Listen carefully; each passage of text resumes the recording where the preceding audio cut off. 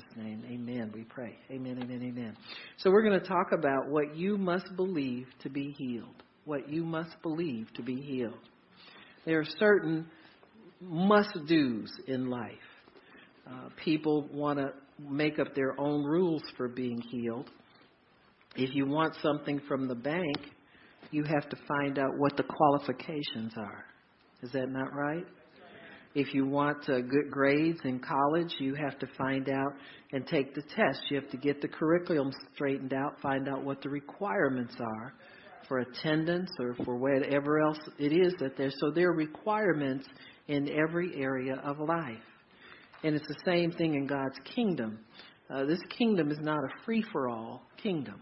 The way you think it's supposed to fit into your life. God has already decided how he's going to run things. And there are certain laws that govern his kingdom. One of those laws happens to be the law of faith. Faith is a law. It's a legal statute in God's kingdom. So much so that God says, I don't take any delight in you if you come to me without faith. It says without faith it's impossible to what? Please him. When you come to God, number one, you've got to believe that he's real, that he exists, that he's alive, and that he is a rewarder. Amen? So you must believe in the living God first and foremost, and you got to decide he's a God of good character, covenant-keeping God. He's not teasing us and he's not lying to us. He's not telling us one day he's going to do something and change his mind. His mind's already made up about us. Amen? And he loves us. He wants us well. And he has given us the atonement in order to prove all of that to us. So in Proverbs 4:20-22, we always start there because I believe that if you don't believe this scripture, there's not much help for you believing other things about the Word of God. Just like Jesus taught the parable of the seed and the sower. And he says, if you don't understand this parable, how are you going to understand the rest of them? Because this is a foundational parable for all of the teachings of the cross. And so in Proverbs 4:20-22, it says, my son, attend to my words. Now, how many of us are sons and daughters of God? Amen. We all are. So he's talking to us. He's saying, listen, son, this is your dad talking to you. He says, and I'm telling you how to live a good life and how to prosper. It's just like you instructing your own children. Parents, you have to decide where your children are going in life, and you've got to decide how to give them the tools to get there. And so God says, if you're ever sick or you need me for anything, this is how you get what I have for you. He says, attend to my words. Praise God. Is that something to be prayed over? Why don't you give it to me now? I won't forget it. He says, attend to my words. Incline your ear to my sayings. Let them not depart from your eyes. Keep them in the midst of thine heart. For they are life to those that find them, and health or medicine to all of your flesh. So the word of God actually heals your body. You know, people talk about, well, I got a spiritual healing. There's nothing wrong with your spirit.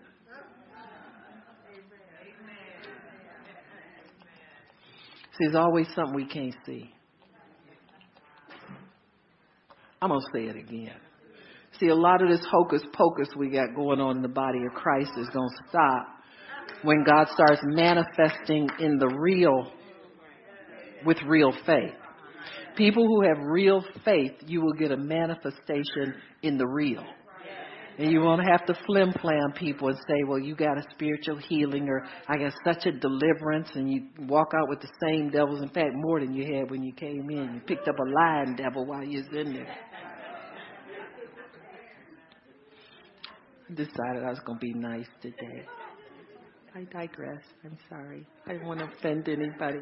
Have some water, Miss Nola. That's what's wrong with me. I don't have enough water. I have enough water in me.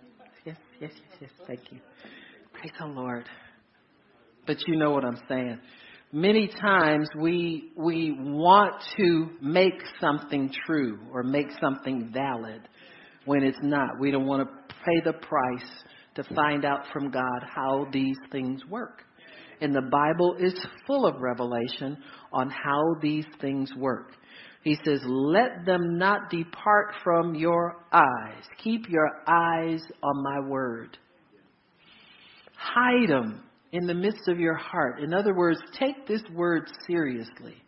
Get it in there. I mean, if there's something that you are believing and you look in the Word and you see that what you're believing or you've been believing isn't true, then drop what you used to believe and pick up believing God's Word. Amen?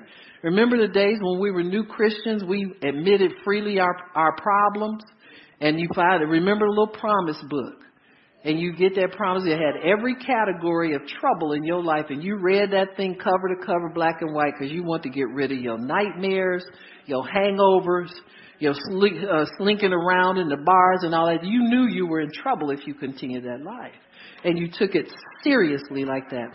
And then one day you got what they call mature, which means you lied to yourself. You listened to the devil telling you you didn't need him like that anymore. Mature people, you don't have to read that Bible every day. You don't have to pray for a certain amount of time every day. You understand what I'm saying? And so we are seduced away from keeping the word in front of our eyes the way the Bible says we're to do. Remember when you needed something bad, you had all them Post-it notes, had them on the lampshade, on the mirror, in the car, everywhere you went. You had the word plastered all around. Amen? And then we get mature. We don't need as much. But the Bible says that's a lie. You keep it. Don't let it depart from your eyes. You're going to fight sometimes to keep it in front of your eyes. And keep it in the midst, hide it in the midst of your heart. Start meditating on it like never before. He says, because that's where you'll find life. You find life in what you meditate on. Amen? That begins to be what you feed will grow. If you feed your spirit the Word of God, and you feed your flesh the Word of God when it's ailing and when it's not, it will manifest in just what you want it to do. The Bible is the only book ever written that manifests itself and confirms itself. The scholars have what they call a law of historical validity or historical life.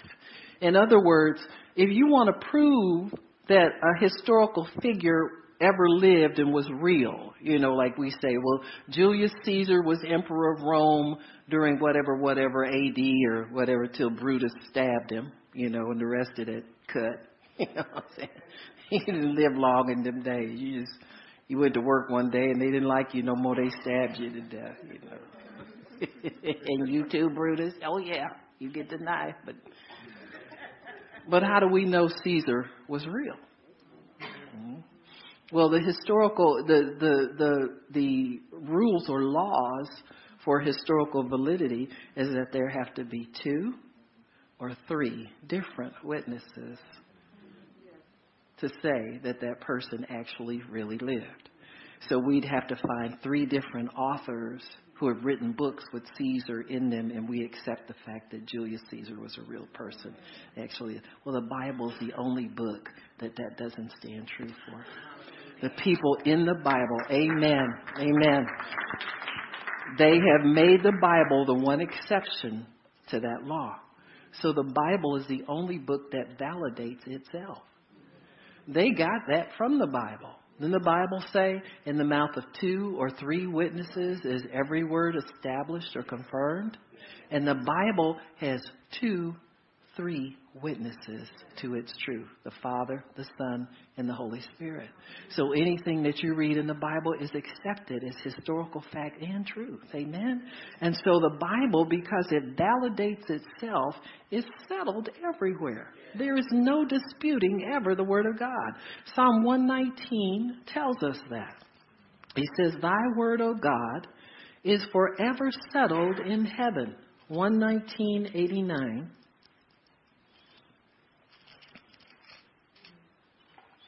He says, Forever, O Lord, Thy Word is settled in heaven.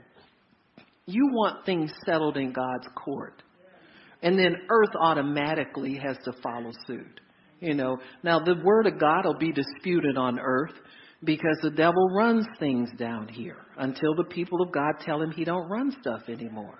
That's why you come to these meetings. That's why I'm a preacher, is because we're here to tell the devil he doesn't run anything anymore. Jesus is Lord. Amen? He is Lord of all. And so when we begin to establish God's kingdom, that's when his word gets established down here on earth. The Lord's Prayer says, let it be so on earth as it is in heaven. We want the word undisputed down here. We want the word established down here. We want the word to bear fruit down here and be undisturbed in our midst. That's where we want the kingdom of God to rule and reign. So God's word is forever settled. It cannot be disputed. The oath of confirmation makes it sure. In the book of Hebrews, the Bible says that God, because he could swear by no higher, he swore by himself. He pledged allegiance to himself, on himself, by himself, for himself. So you don't need anybody else telling you it's okay to believe the word of God. Amen. God's already sworn by himself because he could find nobody higher to swear to. So he swore by himself. What did he say? In blessing, told Abraham, blessing, I will bless you. Multiplying, I will multiply you. I will increase you. And God has kept his word throughout. We can look at the history of the Jewish people and see that God has kept his word. And then when Jesus came and died for the sins of the whole world, he's still keeping his word through covenant people on the earth, the Christians who are on the earth. God is still increasing the seed of Abraham.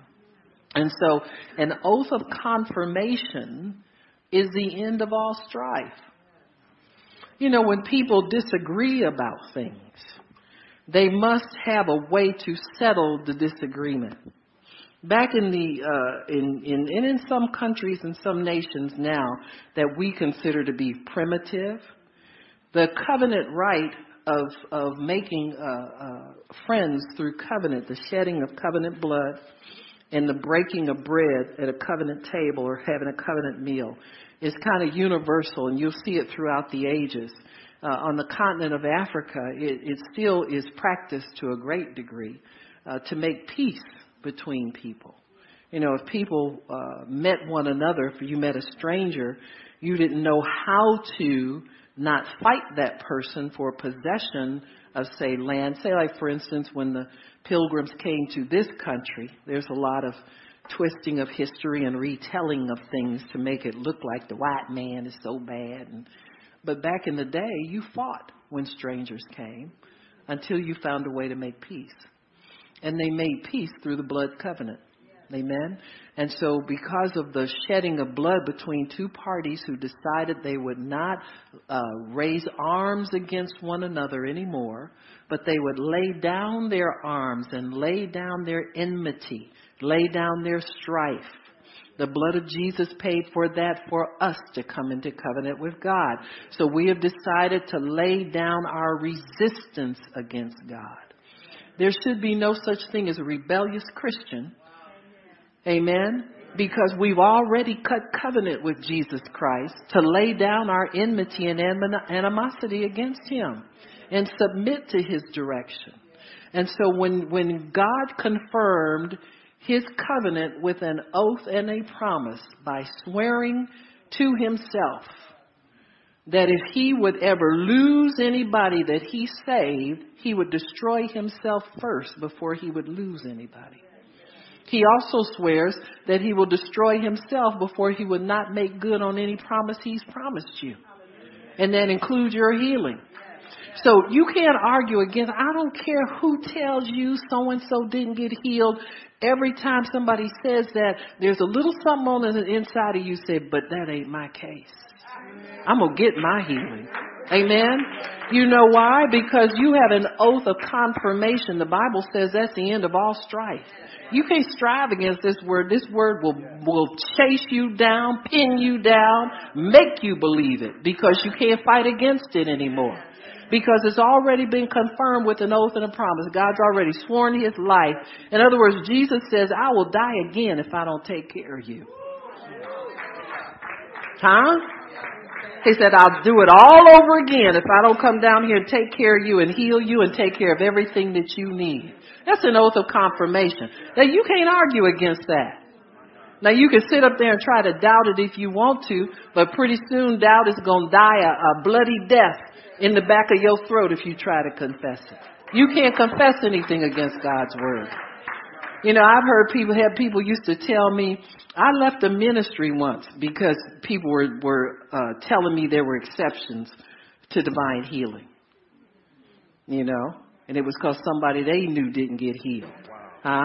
I said, well, I ain't them. I'm believing God for mine. You can't make me doubt it now anyway. I've healed already.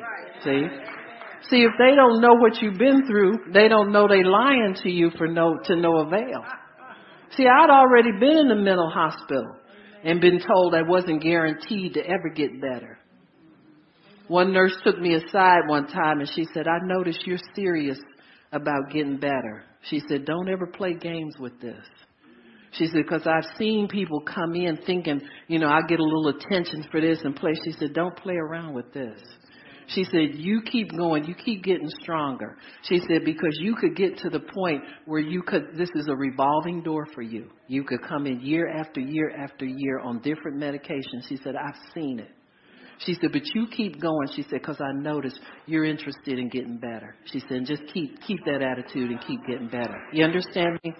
And so there's no guarantee with the world system that you're ever going to recover from anything. You understand me? But God, see, you have an oath and a promise from him that his life is staked again on him fulfilling his promise to you. God fronted the payment for your sin because he died already for it. But he says, if you think that I'm not serious when I died the first time, my oath says that I'll do it again if I have to prove it to you, that I'll come down there and do what I need to do to get you healed, to get you saved, to get you delivered. All you got to do is believe. Believing is not hard when you stay focused on his word. Believing's hard when you listen to all these other people out here talking stuff. All the health gurus and you know, Jesus ain't selling nothing. He's giving everything away. You understand me? Anybody who's selling something, there's another motive for what they're doing. Huh? Anybody you go to in the world to get something from him wants $1 behind it. He's the only one who's already paid the price, lock, stock, and barrel, delivered you, totally healed, set free, nothing missing, nothing broken, whole, restored, everything. He sees you that way. And so he's working in your life to make these things available and make them real and make them possible, make them manifest to you. So we are to meditate on the word day and night. In other words, when you get up, thank God for his word. Thank you, Lord, that I'm healed. Thank you, Lord. You know, sometimes I'll get up and feel stiff. I said, Lord, I thank you. This stiffness is gone. I said, I'm going to put my feet on the floor and it's leaving me. I'm leaving stiff in the bed. You understand? So I'm getting on up out of that and moving on. Nothing will stop me today because I'm energized by your power. So God's word is forever settled. You can't argue with it anymore. So you must believe that there is healing and medicine in God's word. You got to believe when you meditate on that word that you are feeding your body medicine. Amen. God, I'm meditating and I'm taking my medicine today. Thank you, Lord, that by your stripes I am healed. I thank you, Lord, that sickness will not come upon me a second time. You make an end of all affliction. You make an end of all suffering. And I thank you, Father, that the devil cannot put this upon me because of your precious blood. I am blood bought. Amen. And he can't buy me back from you. Amen. You paid the highest price. The devil's nothing but a thief anyway. He ain't going to pay for nothing even if you gave him a bill for it. Amen. And so he doesn't honor stuff like that. So he wants to steal us back from God through lies and deceit. We must believe that the anointing carries the power of God for healing. You can't believe that you come up to the altar and you're not changed. If you don't think anything happens at the altar, it's because you don't bring faith with you. Amen. Many people don't even have altar calls because they don't honor the altar of God. They don't understand that that is the place where the sacrifice was made and the price was paid for everything that people need. The Old Testament altar. Sacrifices were laid on that altar, and God received that smoke that went up from the sacrifice as a sweet savor to him, and he sent down the blessing. And so it's the same thing with the altar here. It's a holy place where the fire of God will burn away anything that's not of God, and that anointing takes care of every problem that's presented at the altar. You've got to believe these things. You can't believe you're just going up to the prayer line. I've heard people come to the meeting to be healed and get up to the altar and then start thinking about, she can't make me fall. If I could make you do anything, I'd make you believe God. I can't even do that. See what I'm saying? We get into these. The Bible says to stay away from, silly conversations, endless genealogies, all that stuff that you get into strife over. Don't get into those arguments. People say, do you have to? You don't have to do nothing. You hear me? But get yourself healed. Just yield to the power of God and get yourself healed. Amen? There's never been a time where I wasn't slaying the spirit that I wasn't better when I got up. So I get out of that controversy of do I fall, do I don't fall. Let the unbelievers have that. We're believers in here. We believe God for his power to do everything it says it's going to do. In Luke chapter 4, if you'll turn there, praise God. Chapter 4 and verse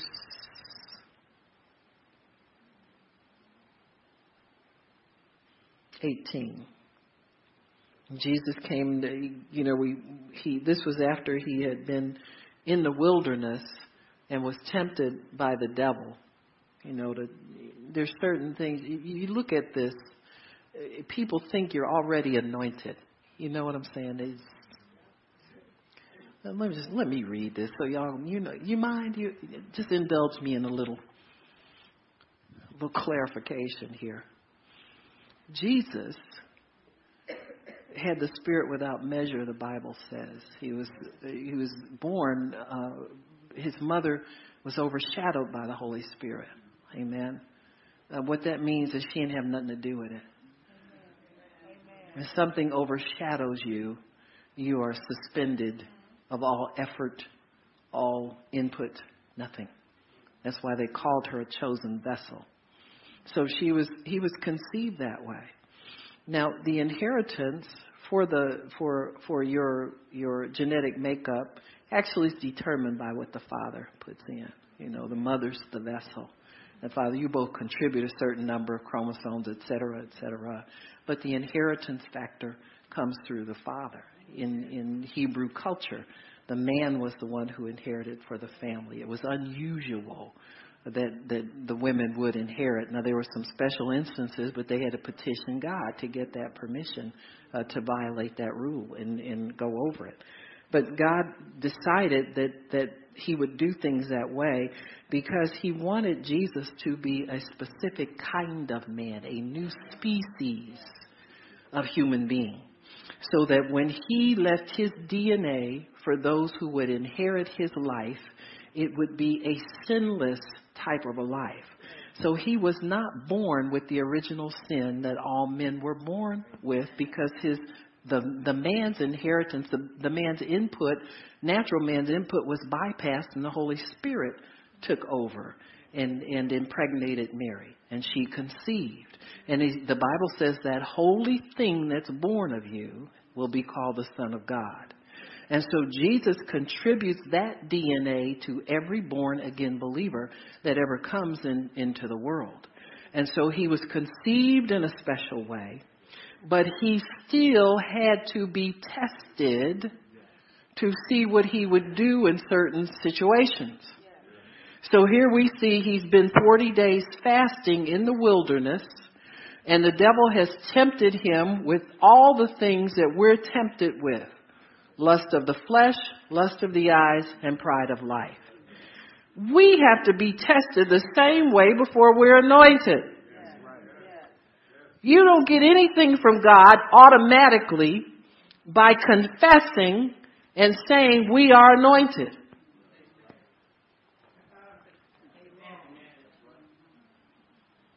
To prove it to you, go lay hands on any Tom, Dick, and Harry you want to and see the results you get.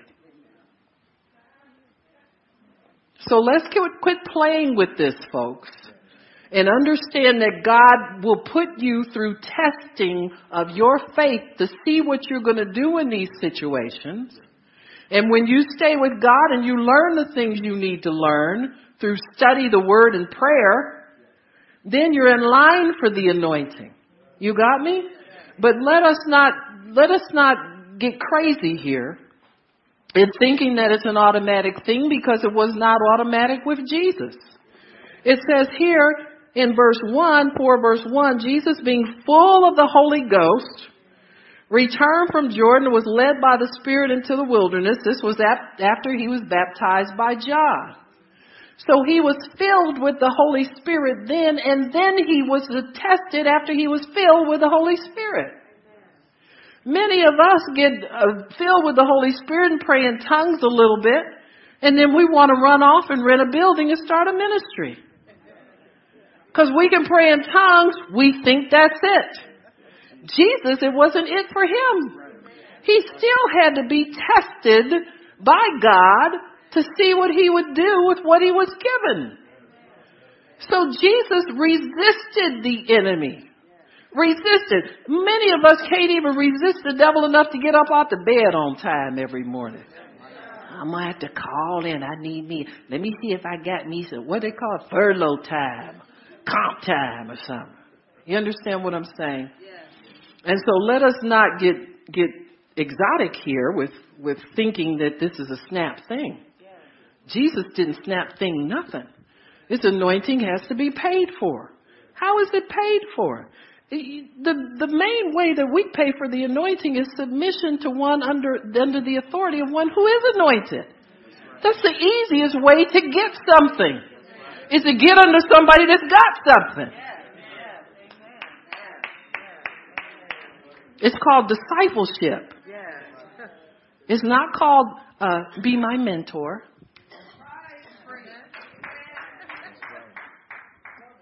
It's not called my spiritual mom, my spiritual dad. Let me kick all these devils out of here while we got it.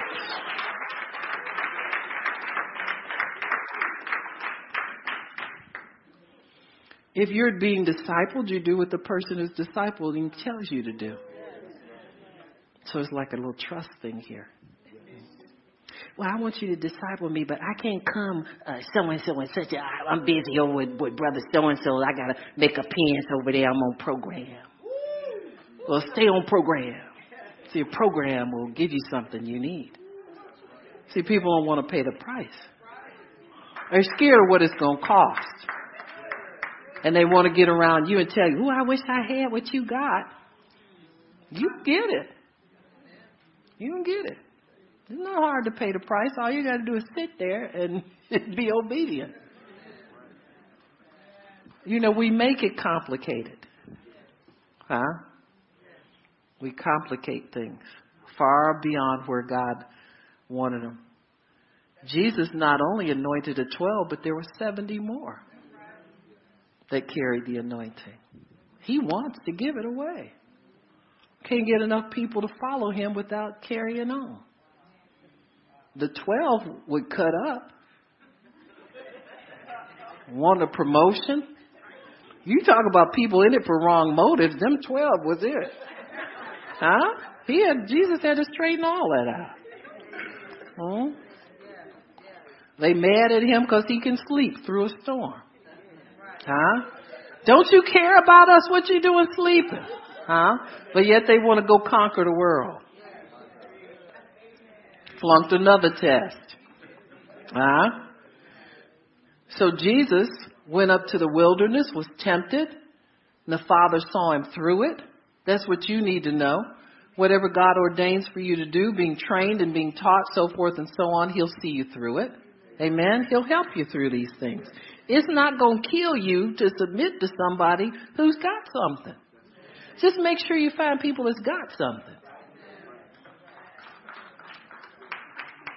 Oh, that was weak. People say, what that mean? What that mean? Got some. What that mean? What that mean? That means they got something you want. They're doing some things you want to do. They're doing some things you're called to do. And you don't have to pray 15 times about it to find out. You know, people do things like they pray for 3 months and, oh God, just get me to this. This looks like a meeting I'm supposed to be at. And then they get here, they're all excited. God told me to come here and be a part of this. And you never see them again. So what do? Change his mind when you know?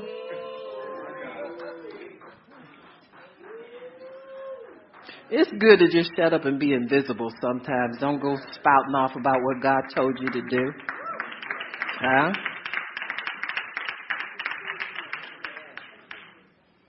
But you have to be tried to make sure your flesh is not going to get in the way of you doing something for God. It's got to be kept under the authority of the Holy Spirit. And so after Jesus was tempted, the Bible says, verse 13, when the devil had ended all the temptation, he departed from him for a season. See, this is why you stay close to God. And you stay under, now I didn't mean to preach this, but you got to stay under good spiritual authority. You understand what I'm saying? My thing is this. If anybody's ever fed you the word, fed you a spirit, been a good pastor or something, don't go off mean after them people. You know, don't go leave and badmouth them. Make it so that you can go back if you ever need to. Chances are you won't. If you got something valid from them, they're happy to see you keep going and keep increasing, keep being blessed. But don't leave, negative and mean and stuff like that, like they never did anything for you. You got to honor these people. Amen. Whether they did a lot or didn't do much, you honor them anyway. So it says Jesus returned in the power of the Spirit. He left filled, he returned in power. Is filled the same thing as power? No!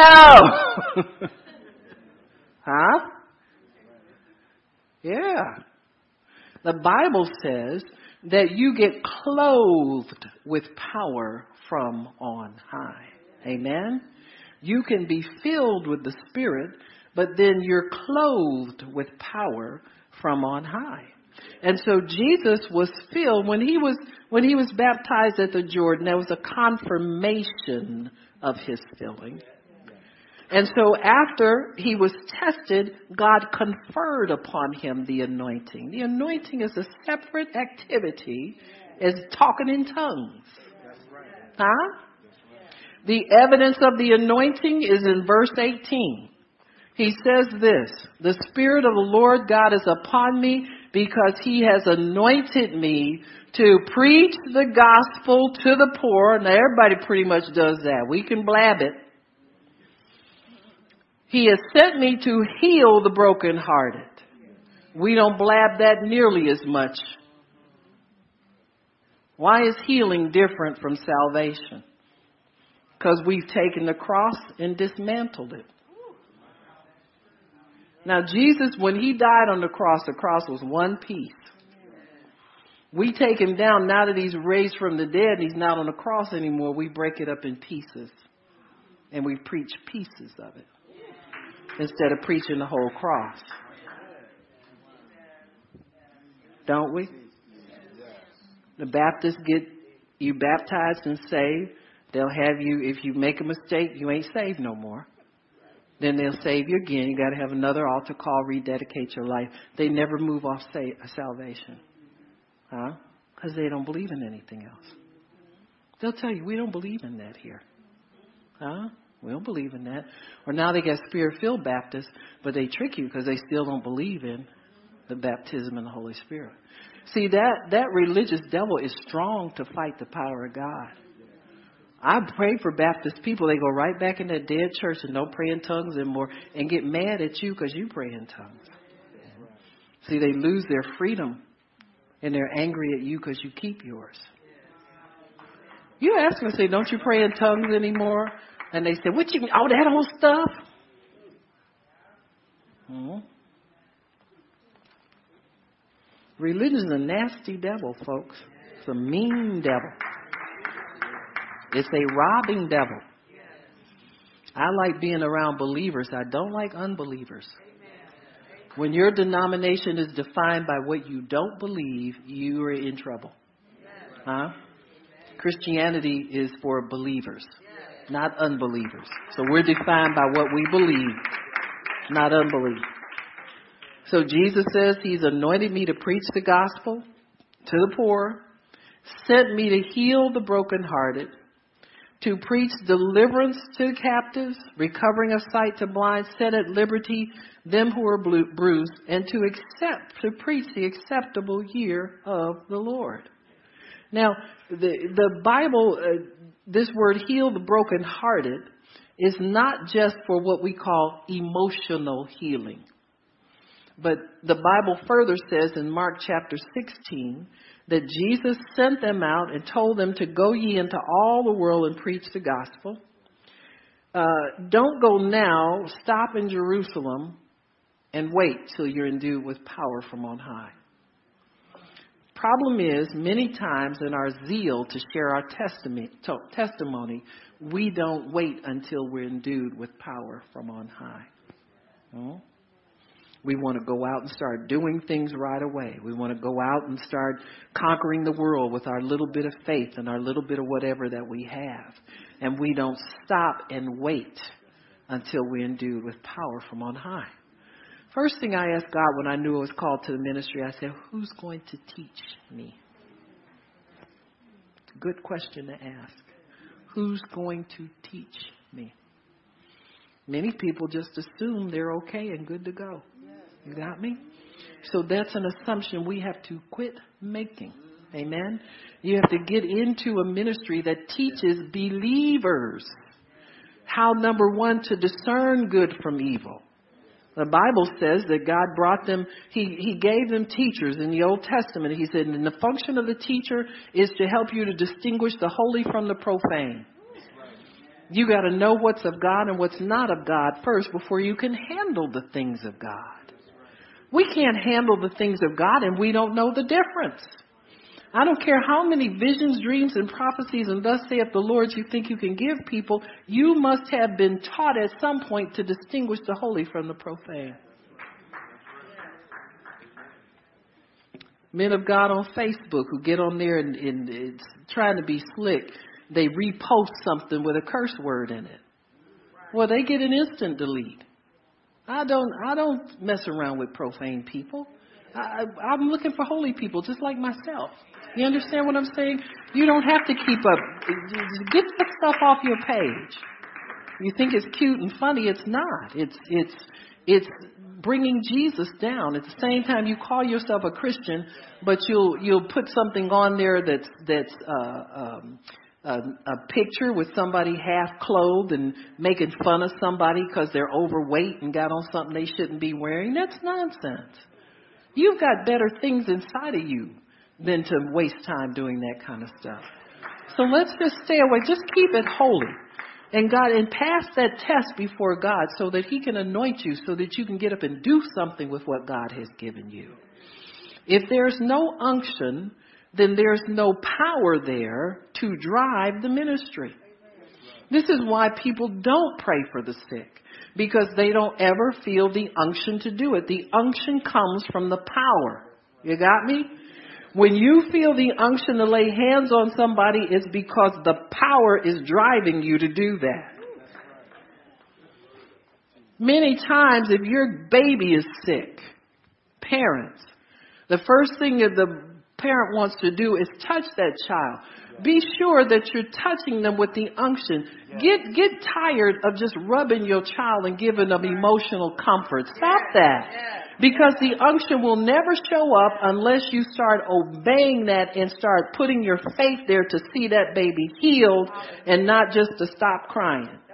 Huh? I mean, this is how it comes, folks. I'm trying to tell you how these things happen. Now, if you, in the first responsibility that you have is to get those healed that you love. Faith works by love. So God makes it easy for you. Huh? Wives, lay hands on your husbands and pray for them. They start whining and talking about limping and stuff. Tell them, come on, I'm laying hands on you. I don't care if they don't like it. Cast that devil out too while you're at it. You got me? But don't put up with this nonsense from the devil in your own home. So God gives us that mandate first. He says, first Jerusalem. That's where you live. Huh? Then Judea. You graduate unto the uttermost parts of the earth.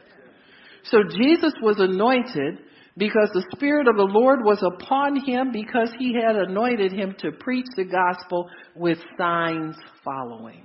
That's it. To preach it with signs following. He gave the 12. He laid hands on the 12 and gave them power and authority over all devils. There must be a point when you know that anointing comes into your life. If you're around sick people and you don't feel an unction, ask God to give it to you. If you're around people who are demon possessed and acting stupid and you're scared of them, ask God to give you the power and the anointing to do these things. It's oftentimes ours for the asking. It's not anything unique and unusual. And make sure that they get healed after you pray for them. If you see people aren't getting healed, you back up and you talk to God some more and you ask him to give you what you need to make that job happen.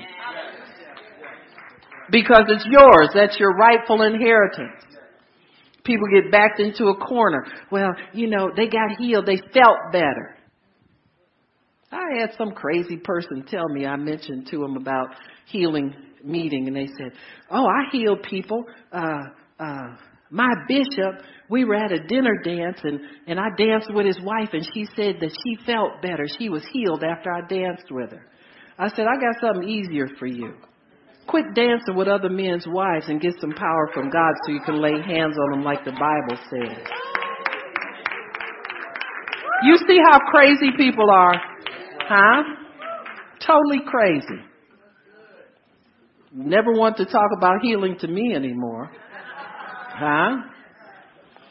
I'm talking about something real, folks. I'm not talking about something fake and fictitious. So you're going to be empowered today when we have the altar call. Anybody who wants to be empowered, this is how it happens. If you have faith to receive and that unction starts to move on you, then you go out and lay hands on the sick and do it with confidence.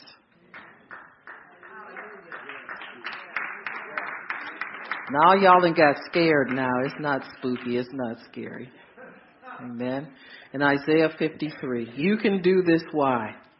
Because Jesus already took sickness. Isaiah 53, verse 1. Who has believed our report about Jesus? He was despised and rejected of men, a man of sorrows, acquainted with grief or sickness. We hid our faces from him. But in verse 4, surely, that word surely is another covenant term. Surely means a guarantee. It's guaranteed by an oath and a promise.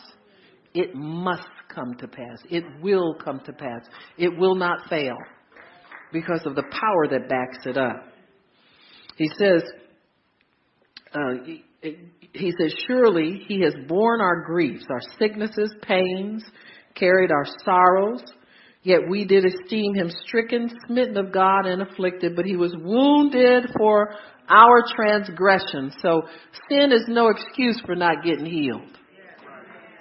As long as you're willing to let go of it. Amen. And I'm not talking about trying to stop in your own strength. I mean telling God, I don't want this anymore. And just take it away from me, please, God. Just help me. I want to be delivered. I don't want to do this. It starts with your confession and your want to. And that's how you get rid of sin. It's not to say that you won't slip up, trip up, or do something anymore. But he's already paid for that, and it can't stay on your soul. That's why it has no power over you. It has no right to stay there. Now, you can torment yourself with it if you want to. But I'm telling you, he took it already. It has no power to remain there. Many people who backslide live in deception. They're just too lazy to believe God and fight that mentality. Huh? You have to fight that mindset. When the devil tells you, you can't quit doing that. You mean to tell me you think it's that easy? It may not have been easy for him, for Jesus, to make up his mind to do all of this, but it's easy for me to receive it because I'm going to accept it right now, devil, right in your face, and get myself free from the torment of this thing. The Bible says that our souls are purged. We've been purged from dead works to serve the living God. Do you know what purge is? That means there's no trace of it anymore. Not even a little bit anymore. Huh? I remember when I was a nurse, I don't know if this is probably not the best example, but every time I hear that word, I think about my years as a nurse, my brief career. I thought I was a little too delicate for all that. A little rough business they had. Standing on your feet all day long. You know, in those days you wore caps. You know, had to check the mirror every 5 minutes to make sure.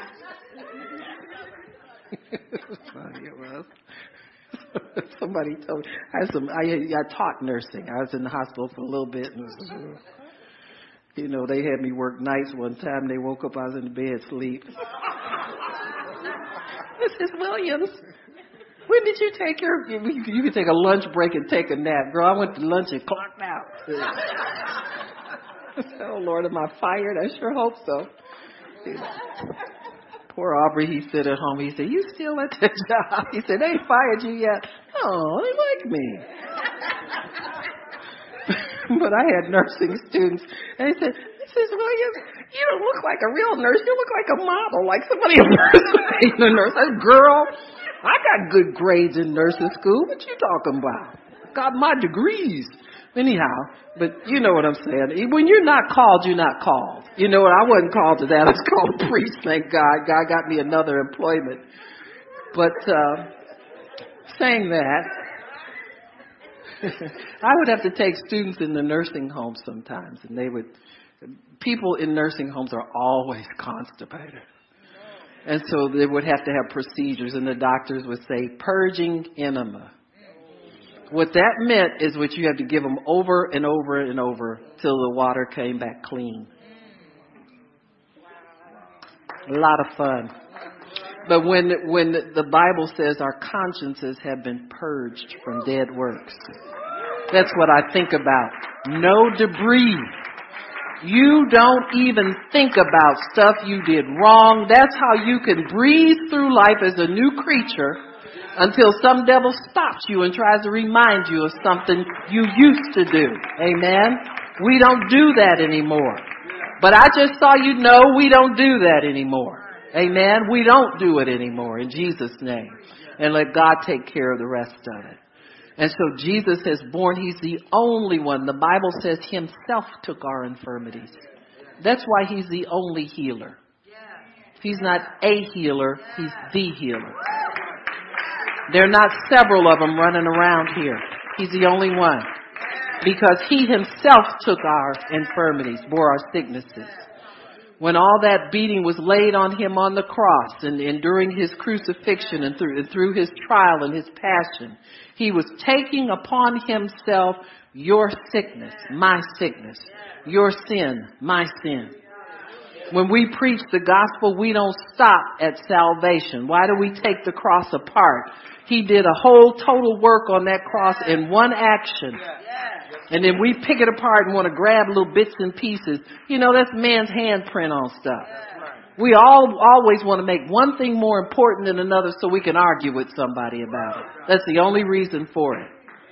Jesus is the God of peace. That ain't Allah, that's Jesus. Christianity teaches peace. Allah teaches kill them until they're not anymore. You got me? Jesus wants to save people so that they can live for him and be healed. Our sins have been atoned for. You have to believe these things in Romans chapter 5.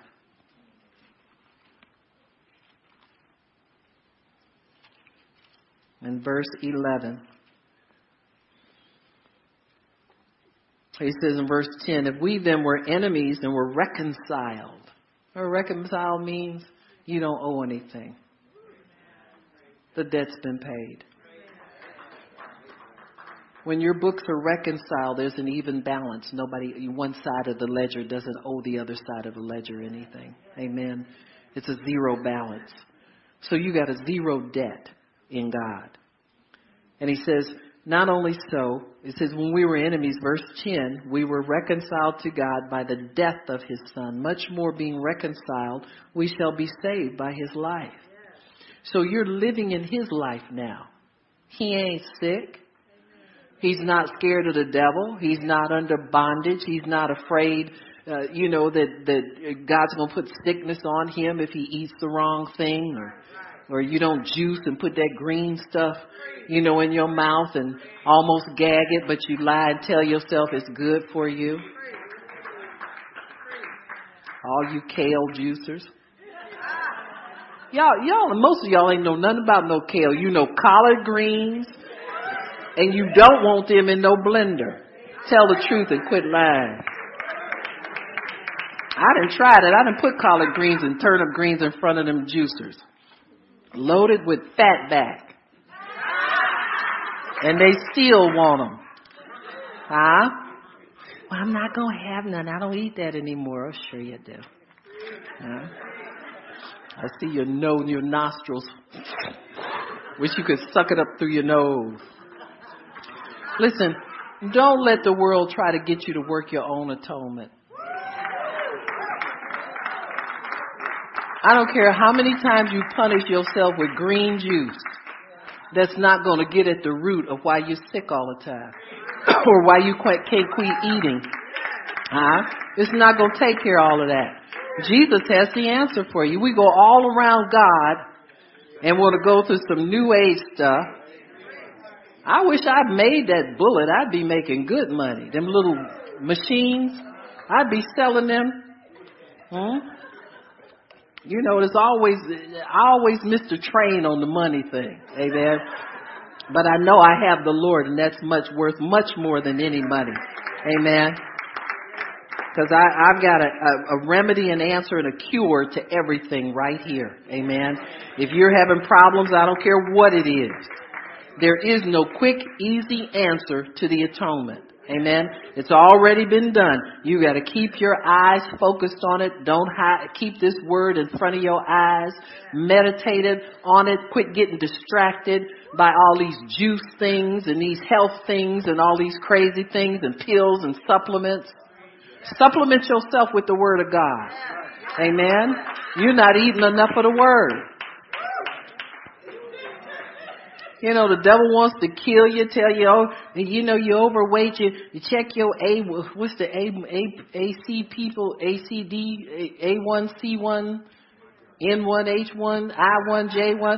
Listen, there's an alphabet soup for every sickness there ever was and will continue to be. As long as the devil can keep you distracted with worldly answers to spiritual difficulties, amen? You don't have to take diabetes because you're overweight. Just ask God to help you with your overweight. Well, he don't work fast enough. I guess if he ain't bothered by it, you shouldn't be either.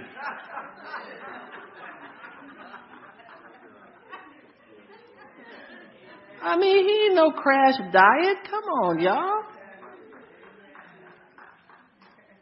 Brother Stone gave his testimony. Remember, he's diabetic and he's about normal weight now. You know how long it took him to get that? 10 years.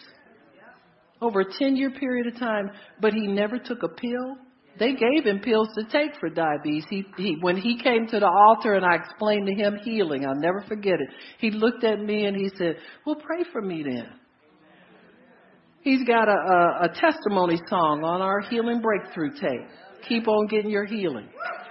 Amen. And he thought, but his blood sugar was 500 something when he went to the doctor. And she gave him pills to take. And he came to the altar and he just refused them pills. He said, I never took another one. And he said, there were some days I didn't feel good, but I stayed in that word. And over a 10-year period of time, he lost down to normal weight, and he was never diabetic again. You know what? Once you commit something to the Lord, he's got it. Let me say this. Once you commit it to him,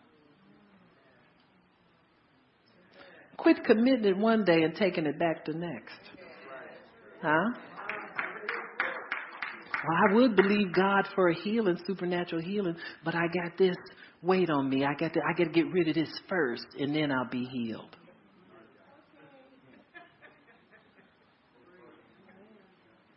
And see, a lot of us believe that. A lot of us believe the way to being fit and being healed is in the gym. Huh?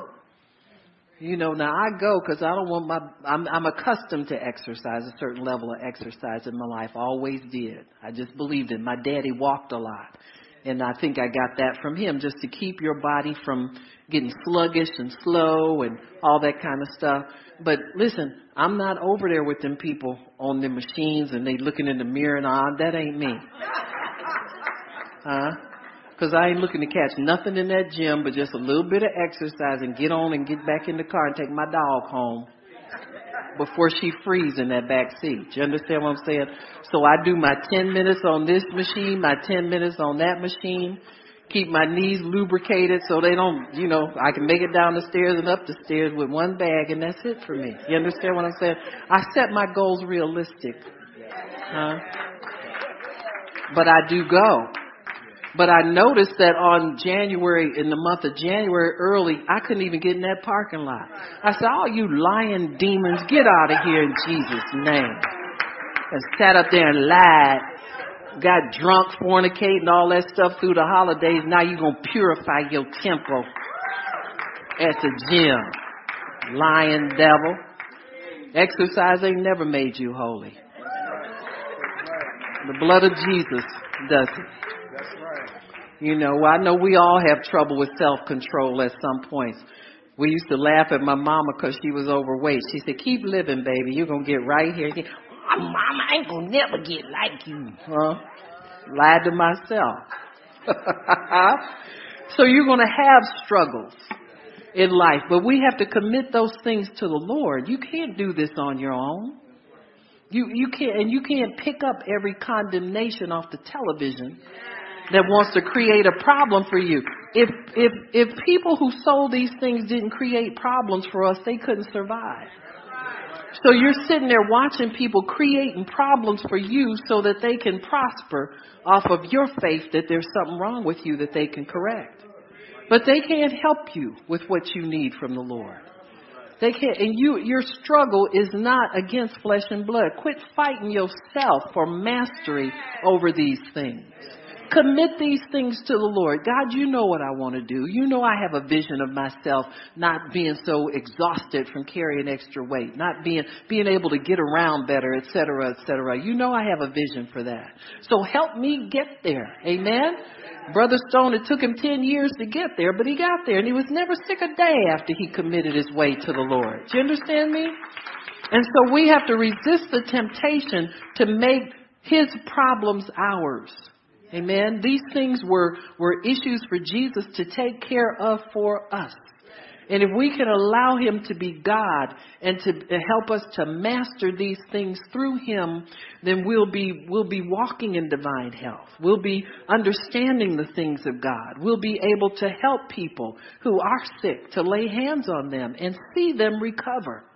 And let that be your prayer. Father, when I lay hands on this sick person, I want to see them recover. I want to know that they got healed. Amen?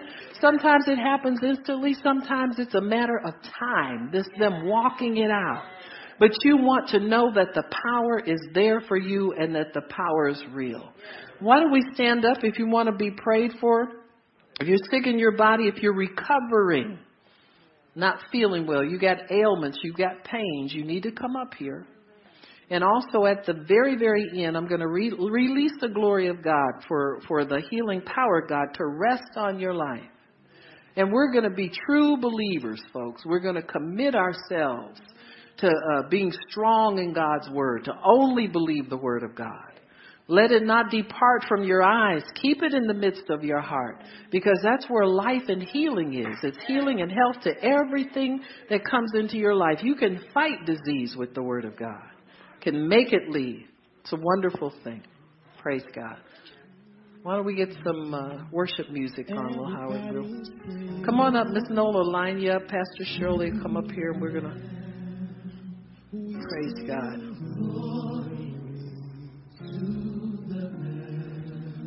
We give all glory to the Lamb.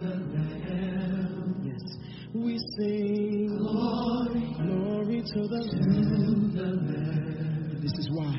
For He is and Omega, forever is He, and He will reign forever. Holy, holy, holy is He. So together let's sing glory to the Lamb.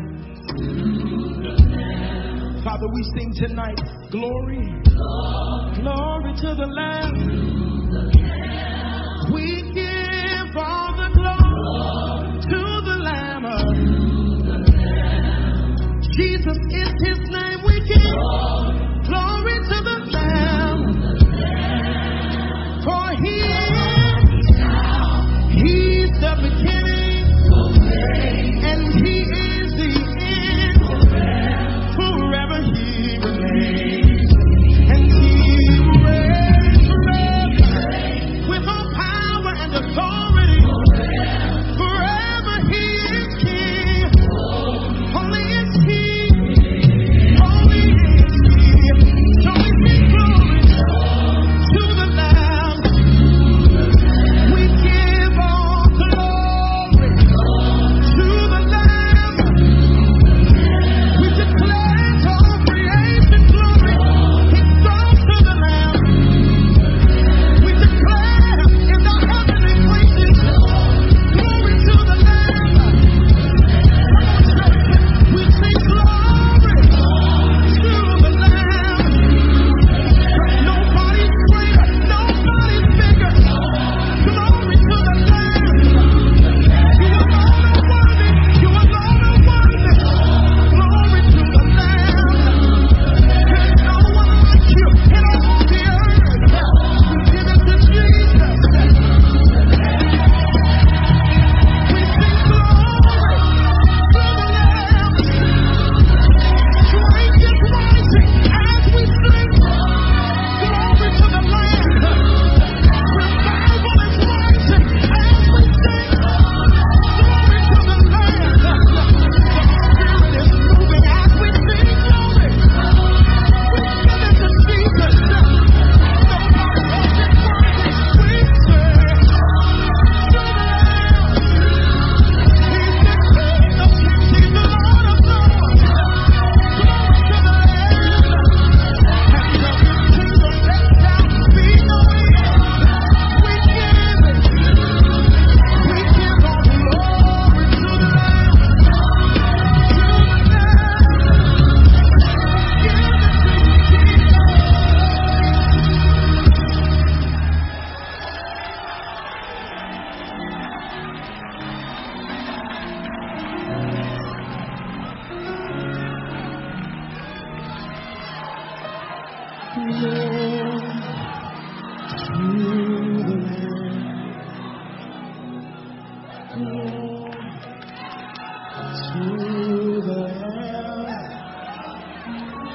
The Holy One, we give glory to the Lamb. The Sovereign One, we give glory to the Lamb. The Almighty One, we give glory.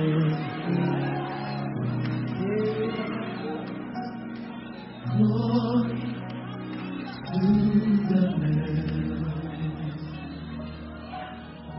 Great and marvelous are you, just and true are your words, Lord God Almighty. Who will not fear you, O Lord, and bring glory to your name? You alone are holy, and all nations will come and worship before you. Saints and angels sing, the saints and angels sing, glory to the Lamb. We sing glory to the Lamb. For thine is the kingdom and the power and the glory forever.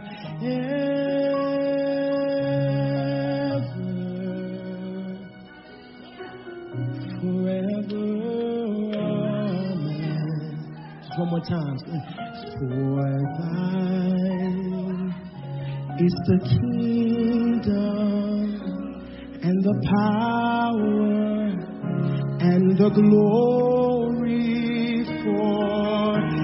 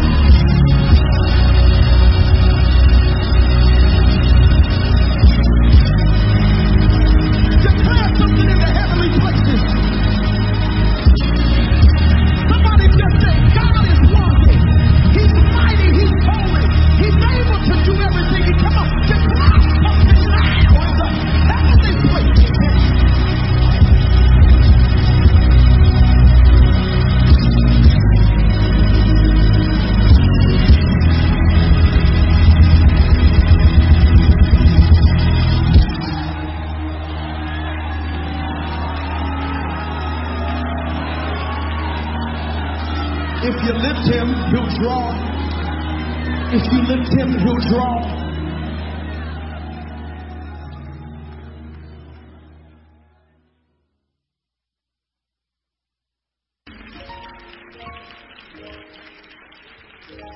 I just need some true worshipers to stand to your feet right here. Come on. Ooh,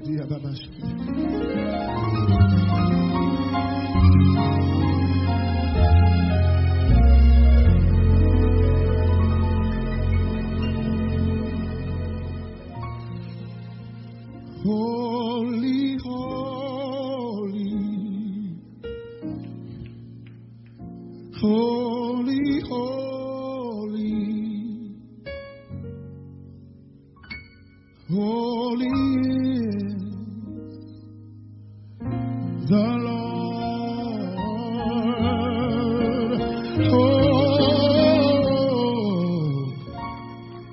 Holy, holy, holy, holy.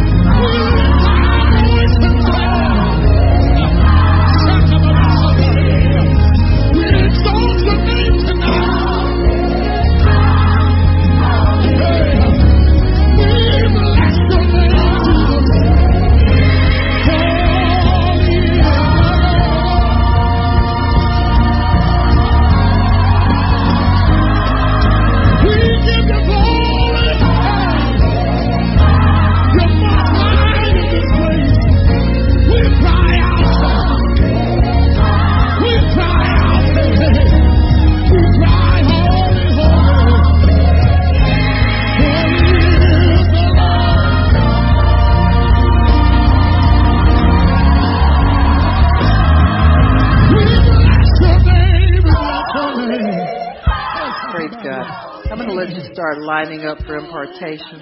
Pray for Miss Clyde. Just get in the aisles right there if you want to receive the healing power of God. The real power. Amen. The real power. Praise God. Just add your words to it, your faith to the power, and God will do what you pray and what you ask Him to do. Praise God.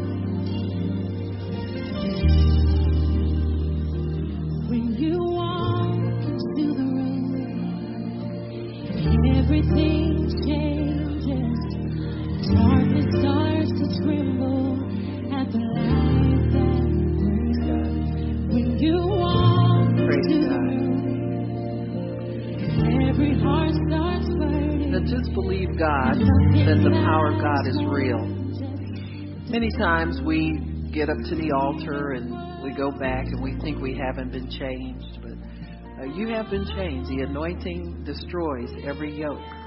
And sometimes we have many yokes that get destroyed little by little every time we come up. Amen. Because we live in a sinful world and we have flesh tendencies sometimes, and we want, we want everything instantly.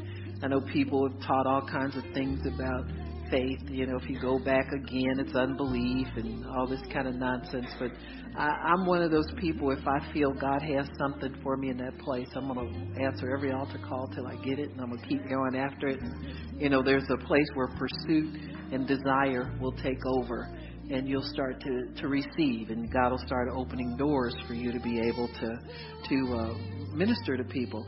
So what you want to do is be attentive to the open door. After you receive the impartation, then believe God to use you. You walk past sick people every day. We all do. You walk past people who don't know the Lord every day, and all He wants us to open our mouths and He'll fill it with words. So believe that you are God's minister for good, that He has anointed you to do the things that He's called you to do. So I'm just we start down here, guys. Praise God. I'm just going to walk past you. You receive on your own. You don't need me to lay hands on you every single time. Sometimes God wants it, and it's imparted that way all the time. But I think if you receive it this time from God, it's more real to you. You're not worried about, did she push me down? Or did I really get anything? See? God's given that to you. He's giving it to you. Just receive it, baby. Yep. There it goes. Receive it. Yeah, let it go in. There you go. Praise God. Thank you, Lord. Praise God. Thank you, Lord. He's releasing it to us all right now. Receive it, Marcel. It's for you.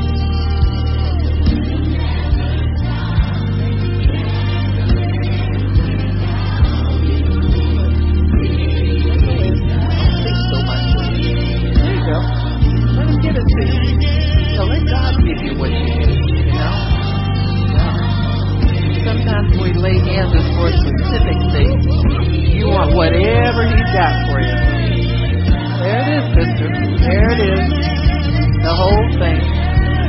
The whole thing. There you go. Praise God. Thank you, Lord. Yeah, there it is. Thank you, Lord. Thank you, Lord.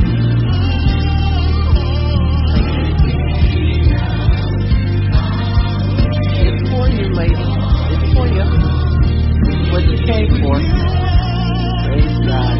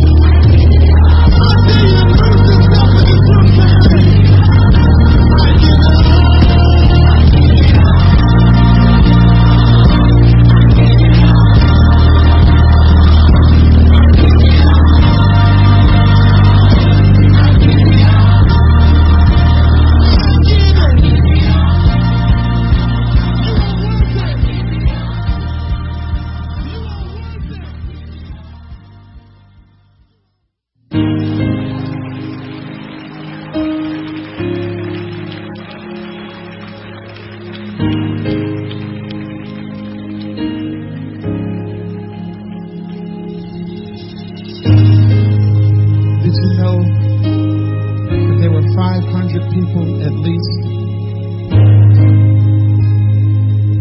that were told by Jesus to wait until the promised Holy Spirit came.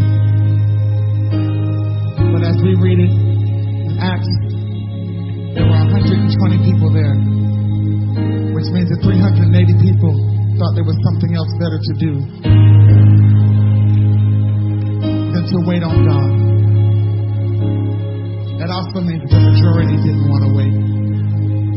But I just wonder if in this room tonight, there's a remnant of people who know that they need Him more than anything else, that have a singular focus, that if it takes me the rest of my life, I'm going to see a move of God in my generation. And I'm not going to become tired of waiting. Can we lift up our hands and just wait for just a moment?